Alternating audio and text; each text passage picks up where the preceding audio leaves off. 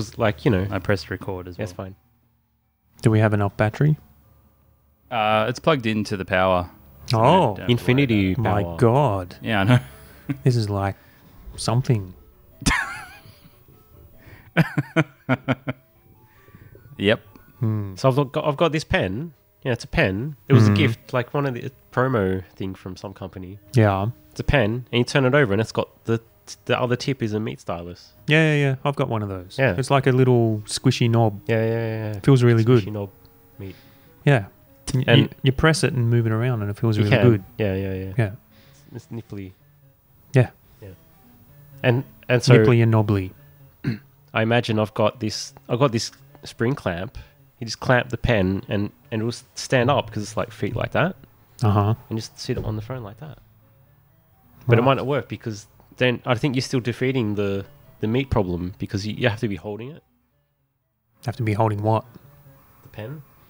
I thought your vice clamp thingy was solving that problem.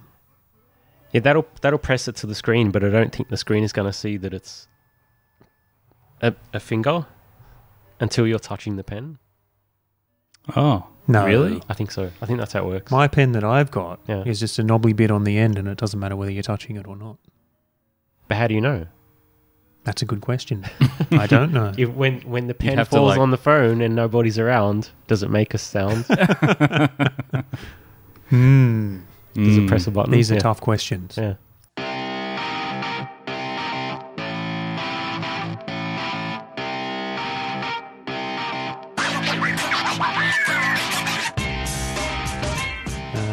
Hello and welcome to Game the System Podcast, episode 46, a podcast about the people that play retro, arcade, modern, pinball, board games, and everything in between.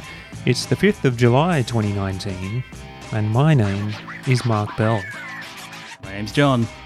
My name's Matt. How are we, gentlemen? Good. You look like you were choking on something there, John. I was just, doing one of those little burps, trying not to make noise, Okay. trying not to burp into Everyone the loves microphone. burps, though. Do they? Yeah, probably not. Probably not. We are currently sitting in your new game room Yes. because you've just moved as of this week. We moved in last Tuesday, so we've been here Last for Tuesday. Just Yeah. over a week. Yeah. Okay. And you now have a double garage as opposed to a single Yep. garage. Yep.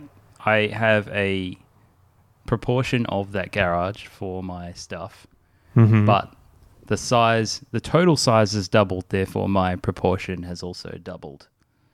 Proportion? Right. Portion? Ratio? Your Percentage? portion has doubled. One of those Yeah. things. Okay. Yeah, so I've got a lot more space. Hmm. And I've got an extra, so I had those 3 shelves before, now I've got one more. Hmm. Because there was always 4, but I couldn't fit 4 in the other space that I had. Mm-hmm. So these are like bookshelves for people who can't see them. And I got them off a friend of mine who, they were in his house attached to one of the walls in the bedroom, one of the bedrooms, which they must have used it as like a study or something. But this was a family who, I don't know if they were brethren or Brethren? some kind. What does that mean? It's like a religious group. Oh, Or a group of, is it? I don't know. Doesn't it just mean family? that's what I thought that word meant. Does it? Okay.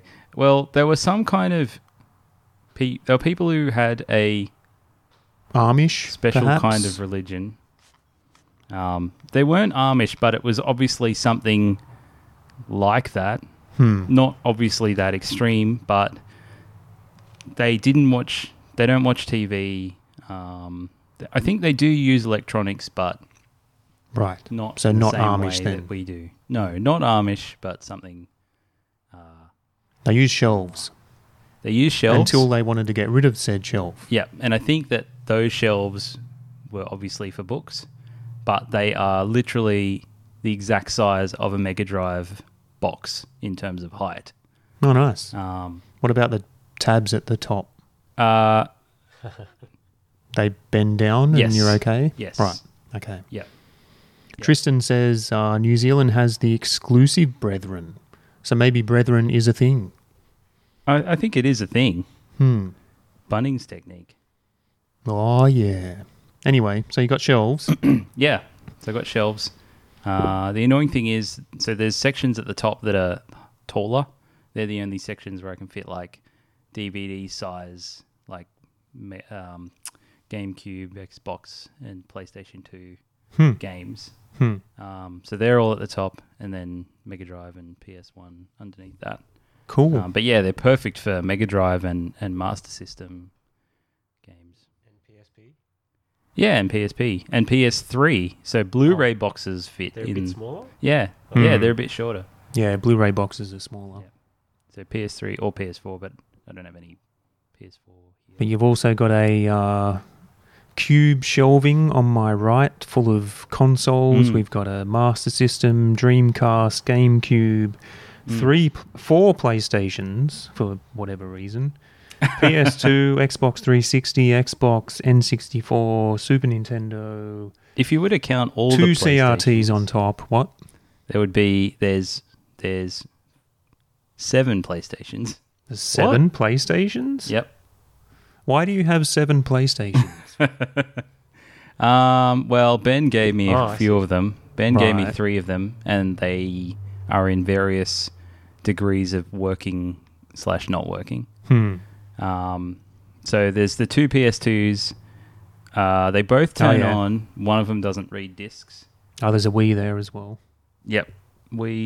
And then I was given a PS1. Ben gave me a PS1, and I bought one at a flea market, and it doesn't really work. But and then I've got the actual little mini PS1, not mini PS1, the PSX, PS. Ah, yeah. I know the one you mean. Yeah. And then the PS2 Slim, which is like my main PS2. Yeah, but you're counting PS2s as PlayStations. I'm talking about PS1s. You've got only 4 of them. Only 4 of those. Yeah, only 4. Yeah. Yeah, I think I've got 3 Right. PS1s. Mm-hmm. Yeah, I've got 2 original size PlayStations, and then I've got one of those PS Tinies, whatever you call them, PS1s or whatever. And one of those original PlayStations is hollowed out because I thought, I don't know, I'll pull all the motherboard out. I'll cut through the bottom of the CD drive. So then you can press the eject button and you've got a nice little area where you can put keys and things. Yeah, I don't know why I did that. But I've still got it. Anyway, your game room is cool. Yeah, I have game room envy. I wish I had this space. Because at the moment I have a single car garage, which is probably on the tiny side of a single car garage, with 5 pinball machines and 4 arcade machines. So things are tight in there. Yeah. I could do some stuff with a space like this. Yeah. It looks cool. I'm pretty happy with it. Well, I mean, there's stuff everywhere at the moment. Well, you know. It'll get sorted out. Yeah. Cool. Some reader feedback. We have one reader feedback, but it's a special reader feedback. Oh. Because it is our first and only Apple Podcast review. Oh, wow. Someone went on to Apple Podcasts and typed stuff. Someone, because he's anonymous? No. What? Say that We know again? who it was? Well, there's a name here. Okay. It doesn't really reveal much. Is it someone we know? Not from the name that I see, Okay. but maybe you can tell me different. Cool. So, Apple Podcast user SKT73, which I'm assuming is a person born in 1973. I could be wrong. Possibly a skater. Possibly. Or South Korean Possibly. Yes. KT. telecom. Like, South Korea Telecom. yeah, they sponsor esports teams. Ah. Oh. I thought you were just making shit up, but No. that actually sounds possible. Yeah. Wouldn't it be funny if that was like the next trend in like StarCraft player names with just like numbers? Like I think that already is, isn't 73. No, they always have words like hero or star or okay. flash. Or it could be the 73rd SKT. And so it becomes like, you probably know some real examples. I can't think of any now, but it'd be like, Dell Star or something like that. Yeah, a lot of them are 2 words. BenQ something. Oh. No, I mean, That's a how monitor. they put like their sponsorship above, like in front of their name kind of thing? When they're Don't playing they do that? pro games. Or is it the team name? Yeah, Team fighting game players do that as well. Yeah. Right. Anyway, the 73rd SKT says, title of his review is Solid Rambling Skills, with a Z for skills. And his review is, good company, some of the most solid rambling I've heard in a long time. Perfect to help me pass a couple of hours of my usually drudgerous, yes, it's a word now, he has in brackets, day. And the discussion of retro gaming is light and informative and entertaining. Keep 'em coming, guys. Okay. There you go. Cool. We have solid rambling skills. Yeah. Well, Brianna could have told you that, but Yes. Yeah, we ramble. One could say we go on a little bit too much about certain things, but hey, we don't want to fake it. We are who we are. yes. Yeah. There's very little editing that goes into this podcast. Indeed. So that's cool. And if anyone else wants to give us a review on Apple Podcasts, that'd be awesome. Because it does help us get out there. For whatever reason, the algorithm with Apple promotes podcasts that are commented on and rated. Kind of makes sense, I guess. But yeah, that's how it is. So feel free to leave us a review and write awesome stuff and or shit stuff. We'll read it regardless. We're not averse to reading shit stuff. Going on to some news and things that are going on in the world. Phil Spencer, Executive Vice President of Gaming at Microsoft. He was recently interviewed on a Bombcast, Giant Bombcast, the most popular video gaming podcast in the world at the moment. And Jeff Gerstmann, the person who was hosting that interview, happened to start talking about streaming games. And you know how it's a thing now because Google's come out with their Stadia. Oh, that kind of streaming. Yeah. Streaming games where you're playing them whilst they're streaming. Yep. And apparently Microsoft are coming out with their own version of this called xCloud. So you can play games streaming. And Jeff Gerstmann asked Phil Spencer, what do you think about this whole thing? Is it the direction you guys are going? And a console is going to be sort of not viable anymore because you're just going to be streaming games. And I mentioned this whole story or interview because I found it really interesting because Phil Spencer was just super honest and real about it and said, it's not really quite there yet. Regardless that they're spending billions of dollars or how much money into this platform and pushing it, he's saying that they're probably still 3 to 5 years away from having this experience be, around the same type experience you'll get on a console. And I just thought that was really refreshing, that regardless the marketing hype and all that kind of stuff, he's saying, it's not really there. There's input lag, there's all that kind of stuff. It's nice when they don't, treat the consumers as idiots. Yeah, exactly. Because it's like, we know it's not there, really. You can't really trick us. And I guess they kind of try to do that by using all the hype and stuff. And maybe some of the other companies involved feel like if they don't get something off the ground soon, they're going to miss the train or something like that. That's right. But, I mean, I don't think gaming's ever been like that where people get excited and then, they buy the first console that comes out and then they don't buy anything after that. if that makes sense. You know, people Yeah, people will wait for the one that they want. Yep. Yeah. But yeah, so I thought that was just really cool. And he was saying, this whole streaming thing will be cool for the casual player or the person, going on their train ride or whatever and picking up their save game and just getting a little bit further. But for the true experience, they're going to be at home on their console, wide connection, all that kind of stuff. And also out there in the news, the PC Engine Mini and/or TurboGrafx 16 Mini was announced. I never had a PC Engine / TurboGrafx. I know about the console, but I don't have any strong feelings about it. But just wonder if either of you have anything to say about this announcement. I mean, it's another mini console joining the fray. Yeah. But does this interest us at all as Australian gamers who never experienced this console to begin with?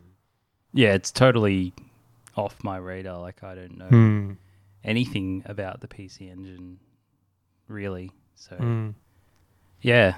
I know it had some pretty great arcade ports like R-Type, Splatterhouse. It certainly had its good games. We played Dragon's Fury on it at Ben's place. Yeah, and Alien Crush, those sort of digital pinball games, they're really good on the PC Engine. But yeah, it's kind of another one of the things coming out. Starting to get, fatigue on the minis. There's a lot of them. Yeah. It's interesting. I wonder how much of a market there really is for it. There must be. I mean... Well, otherwise they wouldn't make them, I guess. But it's probably not that much of an investment to make something like that. Really. It's also kind of weird because it's Konami. And yet Konami have kind of shied away or moved away from the whole video gaming thing. Well, it's interesting you should say that because it seems like recently they've started to be coming back in. Like for a really long time, they hadn't released any of their games. And it's just still started to happen, it seems. I know Symphony of the Night is coming to the eStore in the Nintendo eShop. Right. It'll be on Switch.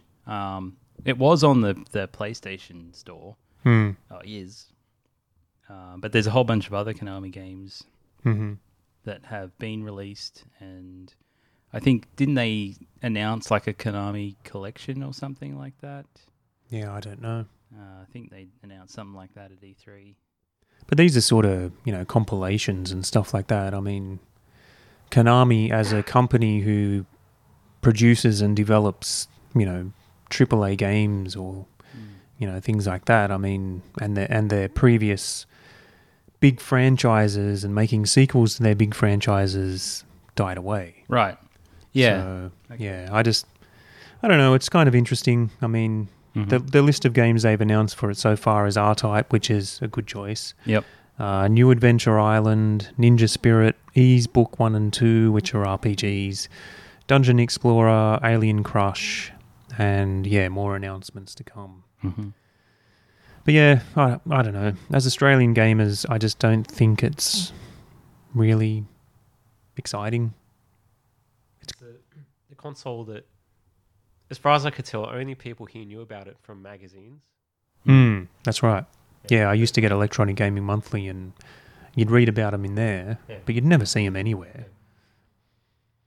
Yeah, no, I'd never even heard of it until I started getting into retro stuff and started listening to podcasts and stuff. I didn't know anything about it. So, it's all new to me. And all the games that I guess I'm only excited about games I know, but they're all games from like Mega Drive. So, yep. Yeah. Nick mentions the Neo Geo Mini selling at JB Hi-Fi at the moment. I might have to check that out. I'm not really fussed on Neo Geo, but if it's convenient and I just happen to run into one on a shelf, I might be tempted.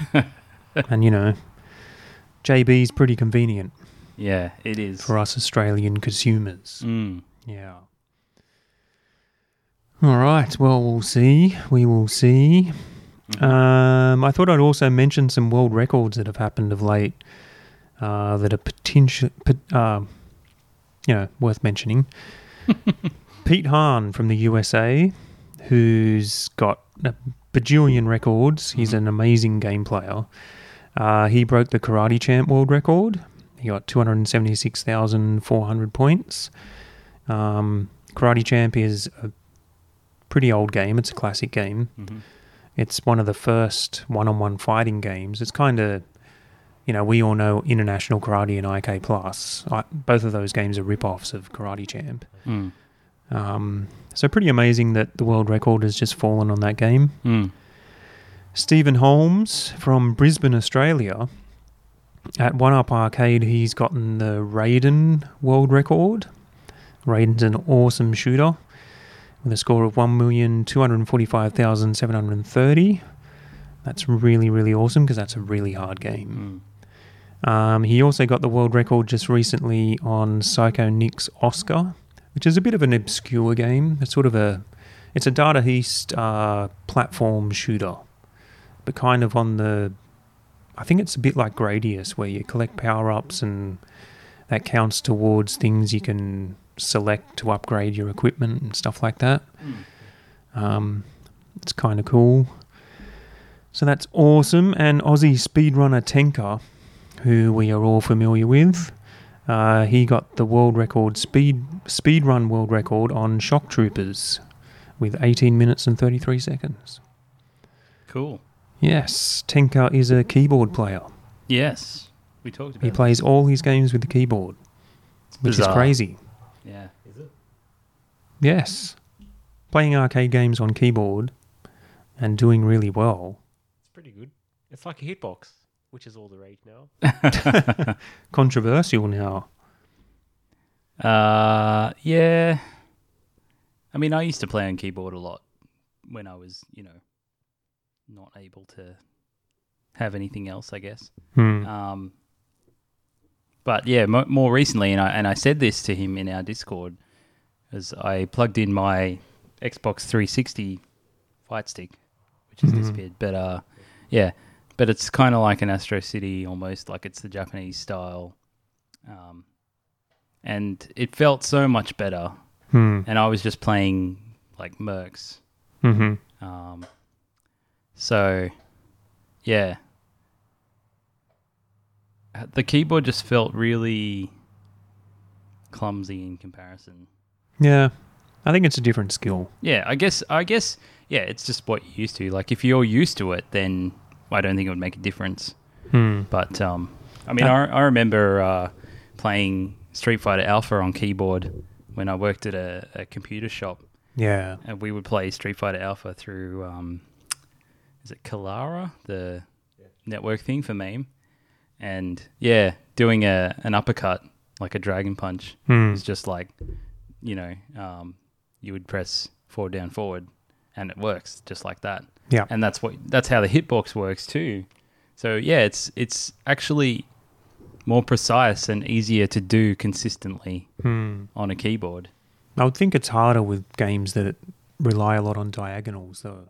Not necessarily, because you just press two buttons together.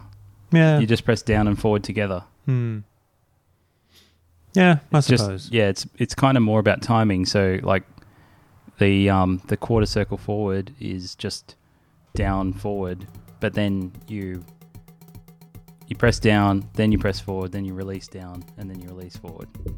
So it's just a timing thing. Yeah. Yeah, I think you could. Yeah, obviously, I mean, Tenka's doing all these really awesome speed runs, so obviously it's something you can get used to and excel at, and that's what he's doing. So Yeah. that is really awesome.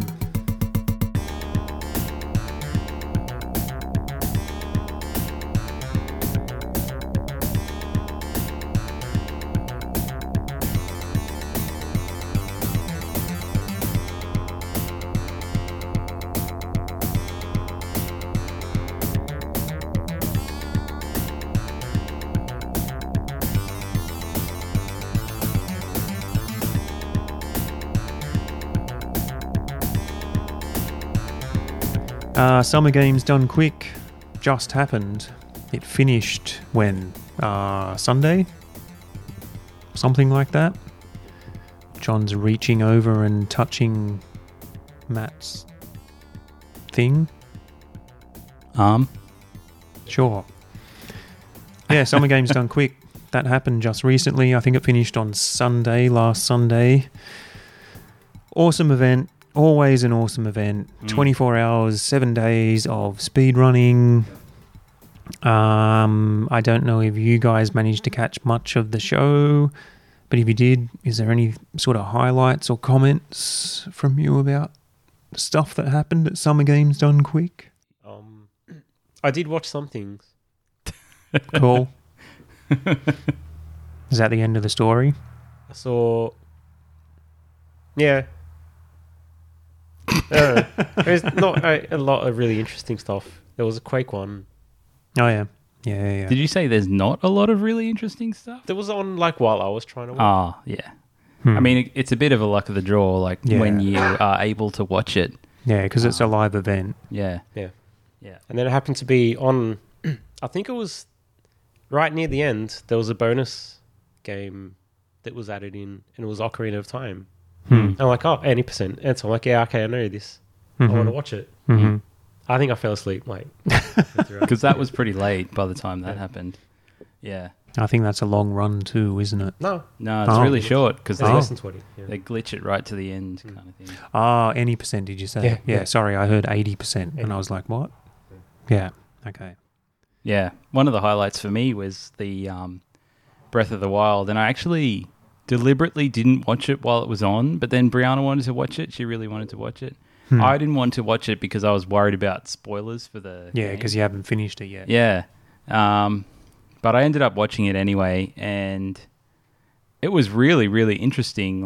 I think these newer, 3D, not necessarily all open world, but I guess the bigger games are getting and the more complex they're getting, it's like the more doors there is for glitches to creep in. And there are some really interesting glitches in that game. Yeah. And exploits. Yeah. And one of them is, so in that game you can surf on your shield. So you're running down a hill and then you pull your shield out and you drop it on the ground, and he kind of does this flip onto the shield and then slides down a hill. Which is pretty cool, but I don't tend to do it because it wears your shields out really quickly. Yeah. Anyway, they used that to do an exploit or a glitch where it throws them through the air just across the map.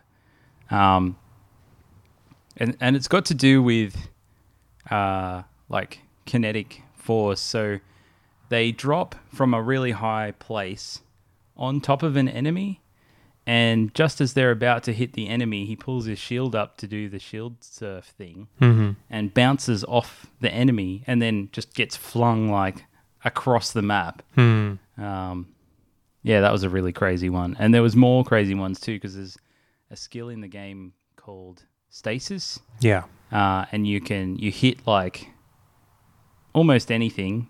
There's a lot of blocks or a rock or a tree. Or a tree, yeah. And you can, while it's in stasis, you can hit it with a heavy weapon and it builds kinetic energy, and this arrow will pop up showing you which direction that energy is going to go off in. And usually the result is that, if it's a rock or a block or something, it will fly off in that direction. Yeah. And so they were using the stasis, hitting the thing, building up the energy, and then jumping on top of the block and then flying across the map. Yeah. Really creative, I guess, use of... Yeah, they abused that sort of trick to launch themselves into areas of the map you're not supposed to get into until much later. Yeah. Yeah. Yeah, really interesting. Yeah, it's really cool. Some of the things I saw, I'm not much of a live stream and or TV watcher, because I just, I rarely have the time to be able to catch something when it's, it's scheduled at a particular time. So I usually watch the VODs. So some of the stuff I've seen already, there's heaps of stuff, but some of the stuff that I found of note was the Marble Madness 1-player 2 controllers. So they first did a a normal co-op Marble Madness game. So they had one guy and another guy on the other controller and just playing that. I saw that. That was interesting. Yeah, that was cool. And then as soon as that finished, one of the guys handed his controller to the other guy, and this guy combined both the controllers, the NES controllers, into like a sandwich, so that he was controlling one player with the top half and the other player with the bottom half, and went through a co-op game controlling both players by himself. Okay. It was ridiculous. That's crazy. Yeah. Do you need two hands? I mean... Yes. Because buttons. Yeah, do you need buttons? I don't know. Yeah, it's just directions, isn't it? That's a good question. I don't know. Yeah. Obviously, we don't know Marble Madness. Now I've got the music stuck in my head. Do, do, do, do, do, do, do, do, do, do, do, do, do, do, do. So yeah, that was really cool. Splatterhouse when Paku Graffiti, which I always kind of ignored. I'm a Splatterhouse fan. I love the arcade game, but the when Paku Graffiti game is kind of like a, what do they call it? Like a chibi sort of Not like anime. the other ones, yeah. No, it's like, yeah, it's meant to be a cutesy sort of kiddie version of it. But I watched the any percent race on that, and that was actually really, really cool. I have a newfound respect for that game because that looked really, really awesome. And I haven't watched this yet, but there's another Link to the Past plus Super Metroid combo randomizer. Yep. I've seen these before. Mm-hmm. I haven't seen this latest one just yet, but they are absolutely bananas. They are crazy. And this is Legend of Zelda Link to the Past, Super Metroid, both games combined together in the one ROM. So what happens is, say for instance, you're controlling Link in Zelda, you walk through a door and suddenly you turn into Samus in Super Metroid, and you walk out of a door in Super Metroid. It's absolutely crazy. They were set doors though too. It wasn't Yeah. like, randomly. No, all of a that's sudden. right. Yeah. Yep. Yeah, Yeah. I saw that, and actually, I haven't watched it all, but Brianna watched it, and she said it was really good. There was a guy on the couch that was quite funny, she said. So A lot of the games come down to commentators being able to make it interesting, entertaining, funny. But yeah, the whole combining of Link to the Past and Super Metroid is just amazing to me. And they say that this can't be done normally just with some ROM hacking and stuff like that. It just happens to be that both games use separate areas in memory so that they can be combined, because usually no other games can be combined this way, but for whatever reason these two games can exist in the one spot at the one time. There's another thing they said. I remember them saying that, but I remember another thing they said about how it worked was apparently it was using save states to transfer between the different games. So it would take a save state of the game. Oh yeah, it'd have to. Yeah. Yeah. Anyway, I don't know. It's very complex. Yeah. But cool. Yeah, really cool. It's ridiculous and cool. Yeah. So yeah, Summer Games Done Quick. All of those runs are now up on their YouTube page, and I will be going through all of those in the next couple of months. Ridiculous amount of content to Yeah. to watch. It's really entertaining. They did Command and Conquer Red Alert 3. Oh. And the incentive was to watch the cutscenes, which is just the funniest part of the whole game. And it has Tim Curry in it. Of course it does. Yeah. Why wouldn't it? The story is, this is the setup. There's a Russian, so he's like a Russian commander or something.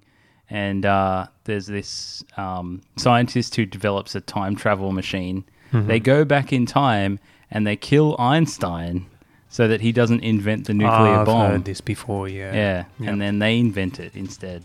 Of course. Is Mark Hamill involved? No, Oh, unfortunately. well, that's a not. shame. But that reminds me, I really want to play Wing Commander. Right.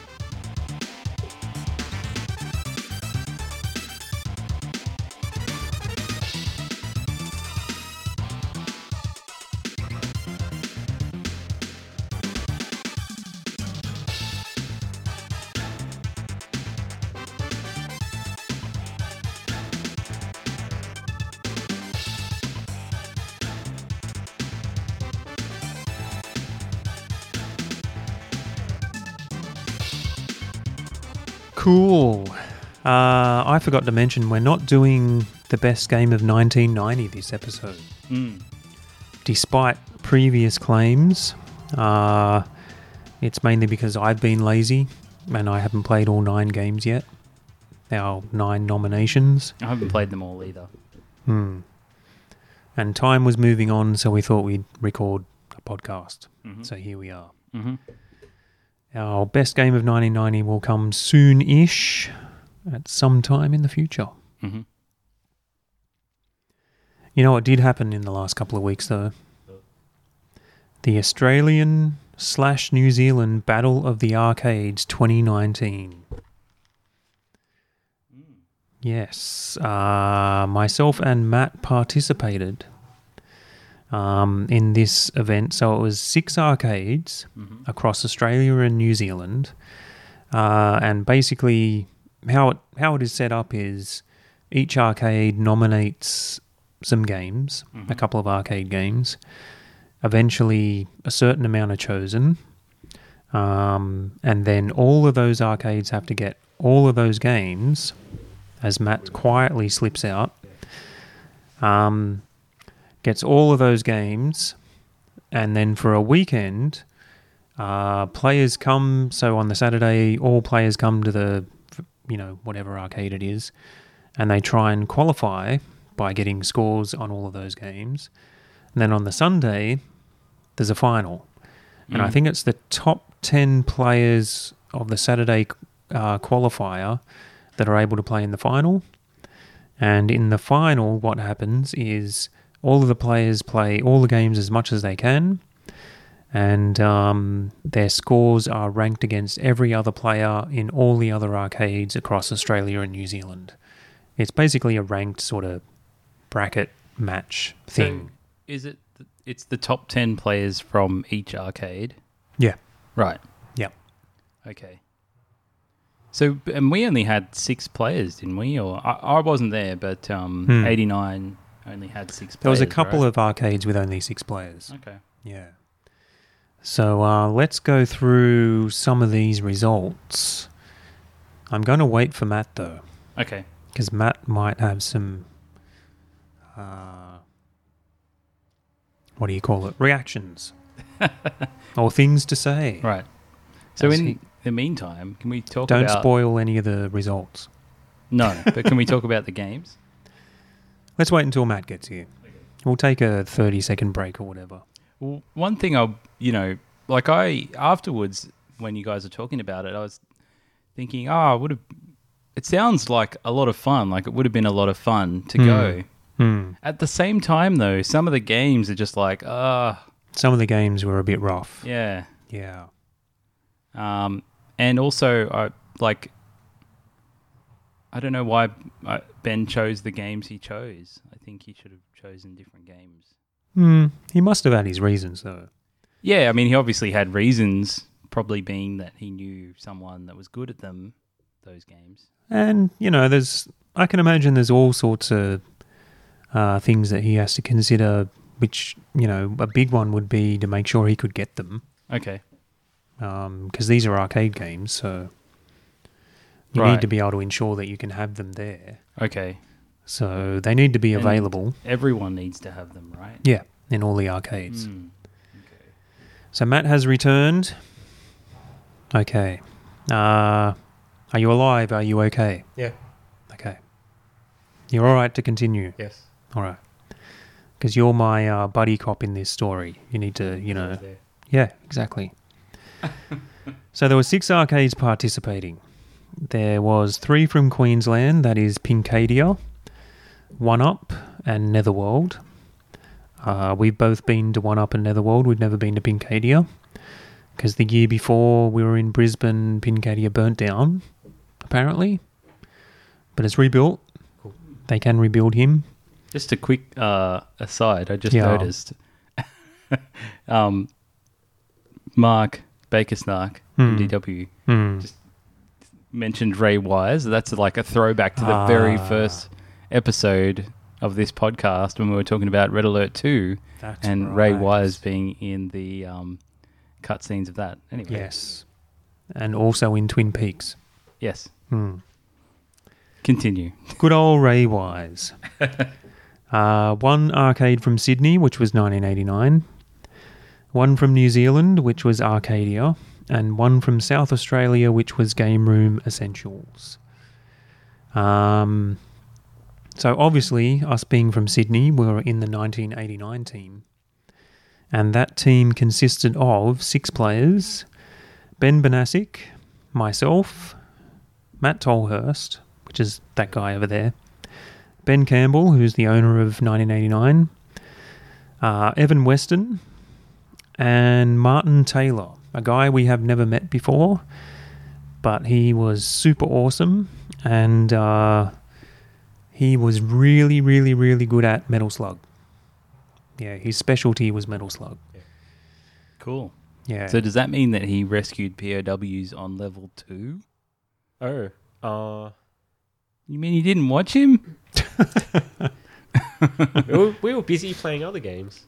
He may have. Sure. And learning many Excuses. Learning Yeah, so- many tips from Martin. The story is I'd gone in on the day thinking I had a mad strategy for Metal Slug 3. in the first stage. Yeah, which the strategy was just don't die on the first stage, Mm. and you get tons of points, like a lot more than anyone else was getting. And he knew this, and he had all these other things. He knew all the secrets. Mm. Mm. So, in fact, I didn't have. He had the better strategy than me. Yeah, it was kind of funny because you gave those tips and so forth the day before, Yeah. and then we turn up to 1989, and there's Martin playing Metal Slug 3. Yeah. And, we started talking, and Ben was saying, this guy's absolutely amazing at Metal Slug 3. This is his specialty. And I said, talking to my friend Matt, and he said, you do this and this and this. And he said, yeah, you definitely do that, but you also do this. Yeah. And then he just showed us all this other stuff, and it was like, bloody hell. There's And- so many secrets Yeah. in that game. I had Yeah. no idea. Really? Yeah. Yeah. All over Huh. the place. Yeah. Yeah. Okay, can you give me an example? As soon as the very start of the game, as soon as you fall down, and you walk over 2 steps, shoot up, and then a fish falls out, you get 1,000 points. Oh, There's hidden stuff all over the Yeah, place. just you shoot random things all over, and things pop Okay. out. Mm. Yeah, it happens a lot. And your strategy of, getting to the end without dying, which, it sounds kind of logical, but it's so important because you're rescuing those POWs, and if you manage to survive to the end without dying, so taking safe strats and stuff like that, you get a shitload of points. But then Martin showed us a way where on the end of level boss, all you do is just hold right on the joystick and you get POW, POW, POW, POW, The first stage, last boss is the huge crab monster robot or whatever, and you're running along a pier, and it's smashing it away if you've seen it, and you can milk it by not killing the boss, and actually POWs just keep coming out Yeah. every few seconds. And you keep doing that until about 30 seconds left on the clock. Then you just kill the boss. Yeah. And that added about, 200, 300,000 points to the total score? Something like that. Yeah. So that was cool. So what were the results like then for that game in the end? Well, I'm yeah, going to tell you. Okay, Okay. all right. I have them right here. Oh, and Reaper. Ray Wise was also in Reaper. Well, of course he was. I don't know what Reaper is. It's a TV show. Right. That was something Mark said? Yep. Right, in the chat.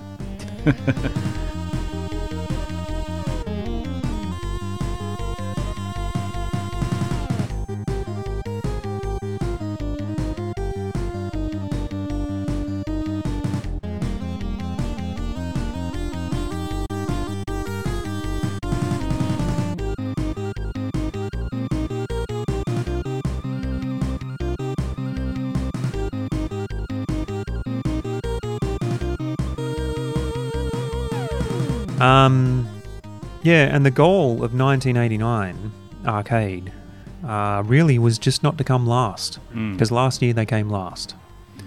So, yeah, that was the goal. Let's see how we actually did.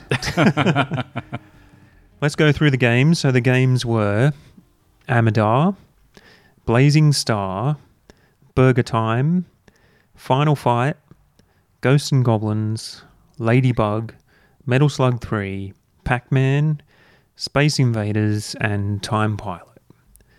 So now let's look at how we went.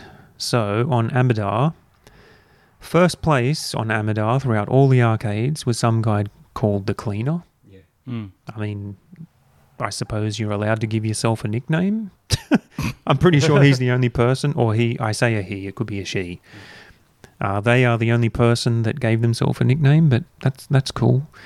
And they got 350,360 points, and they are from Netherworld. Mm-hmm. They got first place. Our best in our team, 8th place, Matthew Tolhurst, with 98,180 points. This is because everybody hated this game, but I didn't mind it. It's a pretty bad It's okay. game. Eh, It's a pretty bad game. yeah. I think the consensus on the day was that Amadar might be worse than Mario Ball. Nah.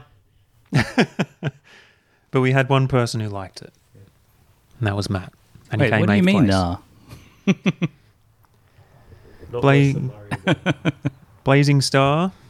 First place out of all the arcades was Jesse Jesse's Bogey? girl. Bogie. I think their last name is. Are you developing a cough, Matt?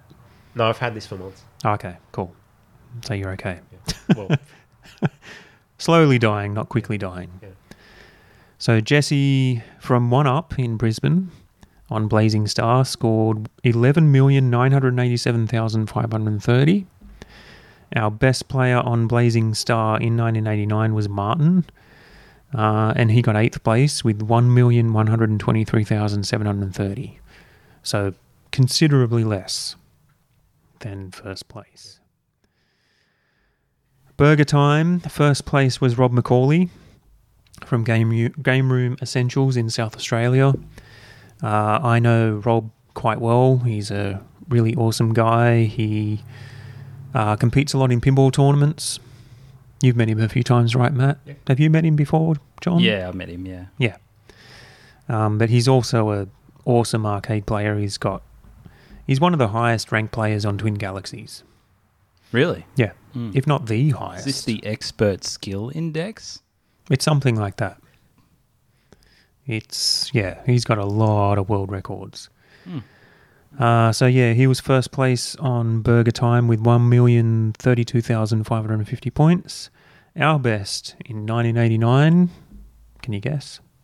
Matthew Tolhurst. wow. 13th place. So, How many were there overall? I think it was like 27. Players? Yeah, something like that. Just better than No, really? half. That has to be more. No, there might have been. But you got 26,700 points. Compared with Rob's 1 million. Yeah. And that was the best out of our team. Yeah. Things look a bit brighter now. Final fight. We happen to have in our team Evan Weston, the world record holder of Final Fight. And on that day, he did 2,073,550, which was, as the world record holder, a personal best for Evan. So he beat his world record that day. He did all right. But it wasn't recorded, so he can't submit it to... Yeah, that's right. But now he's already beaten that score. So, but of note, Dennis Edmonds and Stephen Holmes, both who are in our Discord channel, from 1UP in Brisbane, were very close behind with high 1 million point games. So I think they were 1.9 million and 1.6 or something like that. Whereas in our team, the next one down was me in 4th place, but with a massive drop-off in score. I had like 400,000. So just shows you the difference between those players. Then we have Ghost and Goblins. First place was me. 391,600.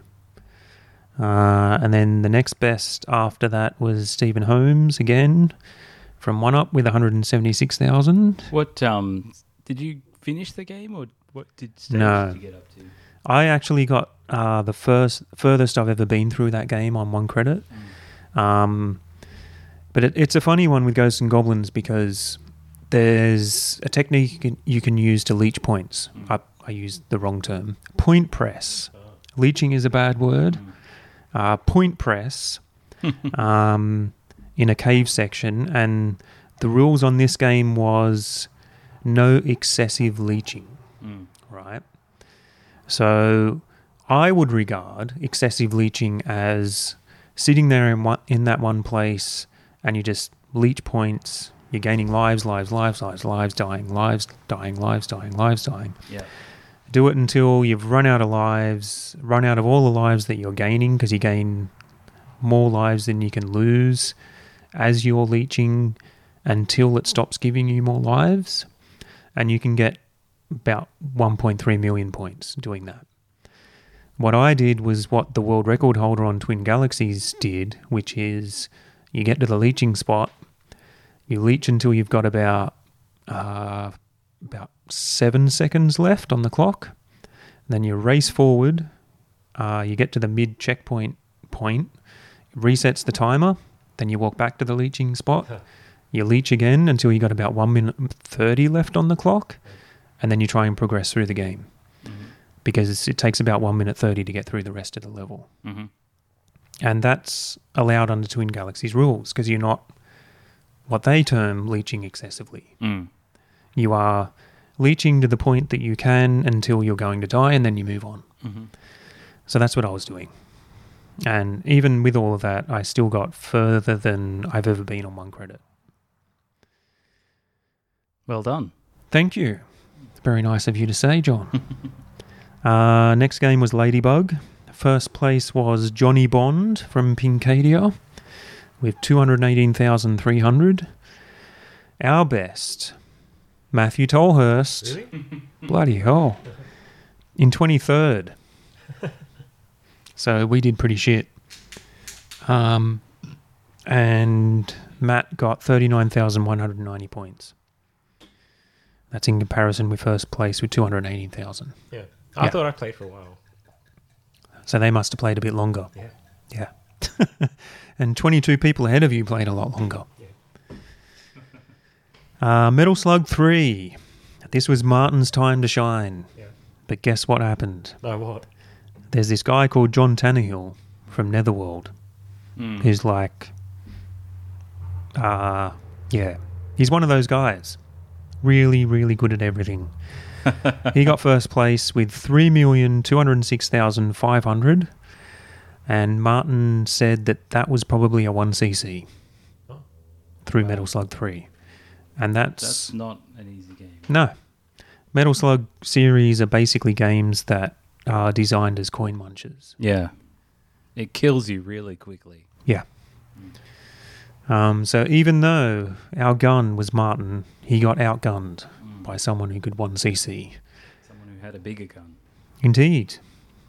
But our best, second place with Martin, with 1,802,000. So he still did well, but Netherworld seemed to have a guy that was, pretty good. Then we got to Pac-Man. First place is Shane Saul from Pincadia with 460,440. Our best in 22nd place was Martin. 27,560, which is a lot less than 400,000. Wow. Yes, Space Invaders, first place. Who wants to take a guess at who got first place on Space Invaders? Would it happen to be the world record holder? Yeah. Who's that? John Tannehill. He's the world record holder. And he's from Netherworld with 55,360 points. That's a very low score for him. Our best in 17th place, Matthew Tolhurst. 3,290 points. What do you guys think of Space Invaders? It's okay. I like the sounds, but it's kind of monotonous. Yeah. Cool. You couldn't add anything to that, Matt? It's harder than the Atari one. So it's actually, yeah. You're not paying attention, you die really fast. When you respawn, there's no invincibility time. So you could die and then respawn and die. And then it's game's over. Yeah. So if is there bullets, like when you die, do the bullets keep flying through the air? So if you press the button straight away, could you get killed from bullets? No, press the button, it just gives you just come back. You don't choose. Yeah, and you can also come back, and depending where the Space Invaders are, they can shoot at you before you can move out of the way quick enough. So you can die instantly. But yeah, no one was going to beat the world record holder. Similar to Final Fight, really. I mean, that's not true. Dennis Edmonds, he's competing for the world record as well, but he's not quite up to speed with Evan. Time Pilot is our last game. First place, Rob McCauley from Game Room Essentials with 550,400. Our best in 20th place was me with 133,000. Yeah. All that practicing. I know. Well, I didn't practice too much. I actually don't like Time I'm Pilot. talking about that time when we were playing together. Yeah. Yeah. Last time we recorded. Actually, yeah, that last time we played together on my main machine, I did a better score than that. I got 200 and something thousand. Right. I remember you getting a decent score. We got to the future. Yeah. We did. UFOs. Evan says, tell them how we misrepresented the rules, thinking that only our highest score from every game was the one that mattered. Misinterpreted. Yeah, we were confused about the rules. Yeah, true. And even the thing at the end where we had 6 players and we're like, oh, we're not going to do well because we needed 10 anyway. Yep. And in fact, they were only counting 6 players. Yep. Yeah, that's right. Just enough. And Evan also says Stephen's best Final Fight score is 2.3 million. So, yeah, they're all pretty close. All right. So, final standings for the arcades. We'll go from last to first. And remember, 1989's goal was just not to come last again. So, so last place was Arcadia from New Zealand. Game Room Essentials, Arcadia was 765 points. Game Room Essentials in South Australia, second last with 847 points. Then we had One Up Arcade with 849 points. And then us, 1989, in third place with 969 points. I think we did okay. That's pretty good. Last to third. Considering how big those other arcades are, we did pretty good. Yeah. I mean, I wasn't there. I'm definitely keen. You were there in spirit. I'm keen to be involved next time. It's a lot of fun. I kind of we set up the Sydney Retro or Classic Gaming Club in a similar way, where you're learning new games. So I kind of like doing that. But I don't like some classic games like Space Invaders, and I don't even know what Armida is. You don't want to know. Huh? Yeah. But I think it's also like you're in such an uphill battle against these guys who are from that era and they've just played those games so much. Yeah, that was the argument from a few people, but I don't think that's true. Because, for instance, John Tannehill, who did ridiculously good at a lot of those really classic games, and he's the world record holder on Space Invaders, he's a young guy. He's younger than all of us. Well, that's always going to happen. You're always going to have people that are, not like typical, But the point is that people who have grown up from that era have an advantage because they know the games, but that's part of what the competition is. Yeah, that's right. But I think that there is a heavy skew towards those classic era games, and that is an area that me personally, I'm not really interested in those. So it means that if I want to be competitive, I have to spend some time on those. Yeah. And I don't really want to do that. Yeah. But I guess that's just part of what it is. Yeah, and the most I've ever played those games was on that weekend. Mm. Yeah. A bit of the thing is, like, the arcades are choosing the games. Mm. So, I mean, basically next year Space Invaders. won't be there. What, they Oh, can't will choose it? it again? No, will it? I don't know. But the point is, like, if we're representing 1989, we All get right. 2 picks. Yeah. We pick 2 picks that we're good at. Yeah. That's why I said Space Invaders, because, you know, they have John Tannehill, the world record holder. Yeah, And maybe they choose Wonder Boy because they have the world record holder in Wonder Boy. Okay. We could do okay there. In Wonder Boy. Yeah. Oh, that's true. Yeah. We've got some people Yes. in fact- contention for the world record. In fact, 1989. 1 good player versus 2 good players, maybe the 2 is better. Yeah, true. If True. you get 2. But you kind of need a whole team that can perform decently well at all these games, right? Yeah. You can't just have one guy that's awesome and that's it. Well, Hmm. I mean, with what was just being said, like how we didn't quite know the rules, we thought maybe that was okay. Mm. It still worked out. And the other thing I was going to say is, there's one game that you mentioned, that guy, the cleaner, got the top score on. He didn't even qualify Oh, for 89. So he didn't make the top 6 out of that arcade. So it didn't even get counted in the final score, in the team score. Yeah, so you have to be rounded a bit. You can't just be... Good yeah. at one thing. Yeah. Yeah. Okay. Yeah. You can't just be like Evan Weston and be just good at 2 games and that's it. Hmm. Yeah. Yeah, you need to be a bit Oh, of wait. an all-rounder. 3, I forgot Vicky Bird. Mark in the chat says Time Pilot's great. Yeah, I know Mark's a big fan of Time Pilot. Evan says, now that we know the rules, we'll do heaps better next time. Agreed.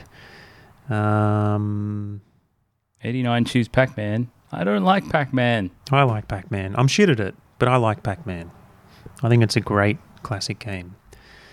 But in second place was Pincadia with 1,614 points, basically doubling everyone else behind. And then in first place was Netherworld with 1,617. So they were 3 points ahead. Yeah, it was close. Yeah. So they were going back and forth. Wow. But Netherworld won last year, so they've taken the crown once again. And for the 1989 team results, individual results. Yeah. In last place for 1989 was Evan Weston. Ah. I know. I think he was, he didn't understand the need to do well on all games rather than just a couple of games. So I think he just sort of phoned it in for the majority of the games. So that's why he ended up in last place. Then we've got Ben Campbell, second last, Ben Benasik, Martin Taylor, Matthew Tolhurst in second, and then me in first, but only by a couple of points. So that was very close. Sounds like you need a bearded all-rounder. It does. Oh, It does. the team had many beards. Actually, yeah. Evan was the only one without a beard. Yeah. It was a little bit weird. Oh, he said that's what we did choose. I think he's talking about Pac-Man. Yeah. Right. And there's Evan again saying, we gave the old guys a freebie. See, I don't think that really flies. Because, He's talking about Pac-Man. yeah, but a lot of those guys who are really good at Pac-Man are young guys. Ah. Yeah, but we don't know Pac-Man. Correct. But he's saying the old So part of it we're is not. picking- So we're old. Ghouls and ghosts. Street Yeah. Fighter. Yeah, exactly. Kaboom. Oh, there's no arcade of Kaboom. So there you go. That was Battle of the Arcades. It was a lot of fun. Yeah. I had a ball, and I have to say a special thanks to Ben Benasik, who coerced me to participate because I was pressed for time. I was having a hell of a time at work. I wasn't going to go. He managed to arm twist me into going on the Saturday, and I said, okay, I'm going to go on the Saturday. I'm just going to phone it in. I'm just going to play some games. I'm going to drink some beers, and I'm going to go home. I booked a dinner with my wife at the restaurant in Newtown so we could do that and then leave, and then, that's all over, and then I go back and, Sundays are shit for me because that's when you do all the housework and get ready for the next working week. But he somehow convinced me to go the next day in the finals as well. And I do have to say thanks to Ben because I'm glad he did. I had a great time. I knew it was going to happen. When you were saying in Discord, like, oh, I'm just going to go on Saturday. And he was like, but the finals are on Sunday. And I was just like, Mark's, he's going to go to the finals. And then on the Sunday, I think something gave it away. You guys were all there. And I was like, yeah, you would do it. Yep. No, he's a tricky one, Ben, because he said, yeah, I'm going to... What was it? I'm going to a lunch with my wife in Camden, and so we'll do that, and then I'll come around to your place and I'll pick you up at this time. And I'm like, yeah, okay, that'll probably work for me because I've got to get all the, housework out of the way, and then, yeah, you can grab me and we'll go. He picked me up about 2 hours earlier than what he said. Oh. He just arrived at my house and he's like, I'm here. I'm like, floors are still wet. I just mopped them. But it was cool. It was all good. Devious Ben. Devious Ben. Yeah, it was fun. And we'll do better next year, like Evan said. And that's all the stuff that's been going on. Maybe we should choose 2020 Super Baseball. No.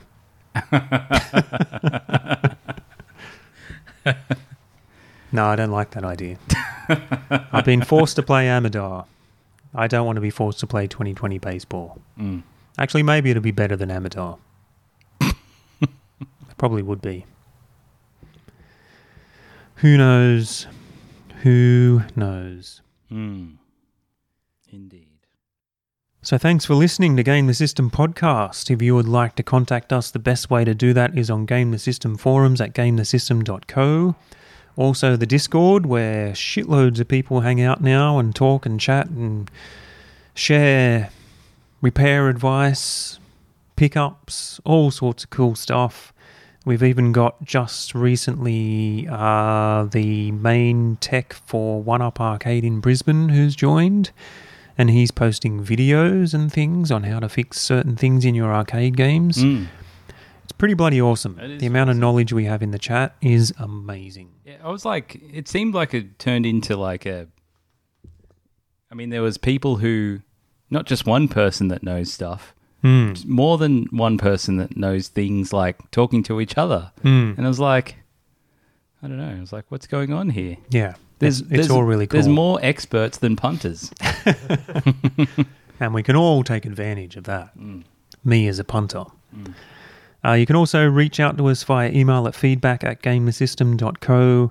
You can reach me on Twitter at MarksTweet. That's at MARCS_tweet. John Twitches over at twitch.tv/Huaygo. That's /HWAYGO. You been twitching anything? I haven't, but now that we've moved, it should be restarting at some point. Right. And my uploads here are much better, so I should be able to even do better quality. I think it was fine, but yeah, maybe I can do 60 frames a second. Oh my God. Yeah.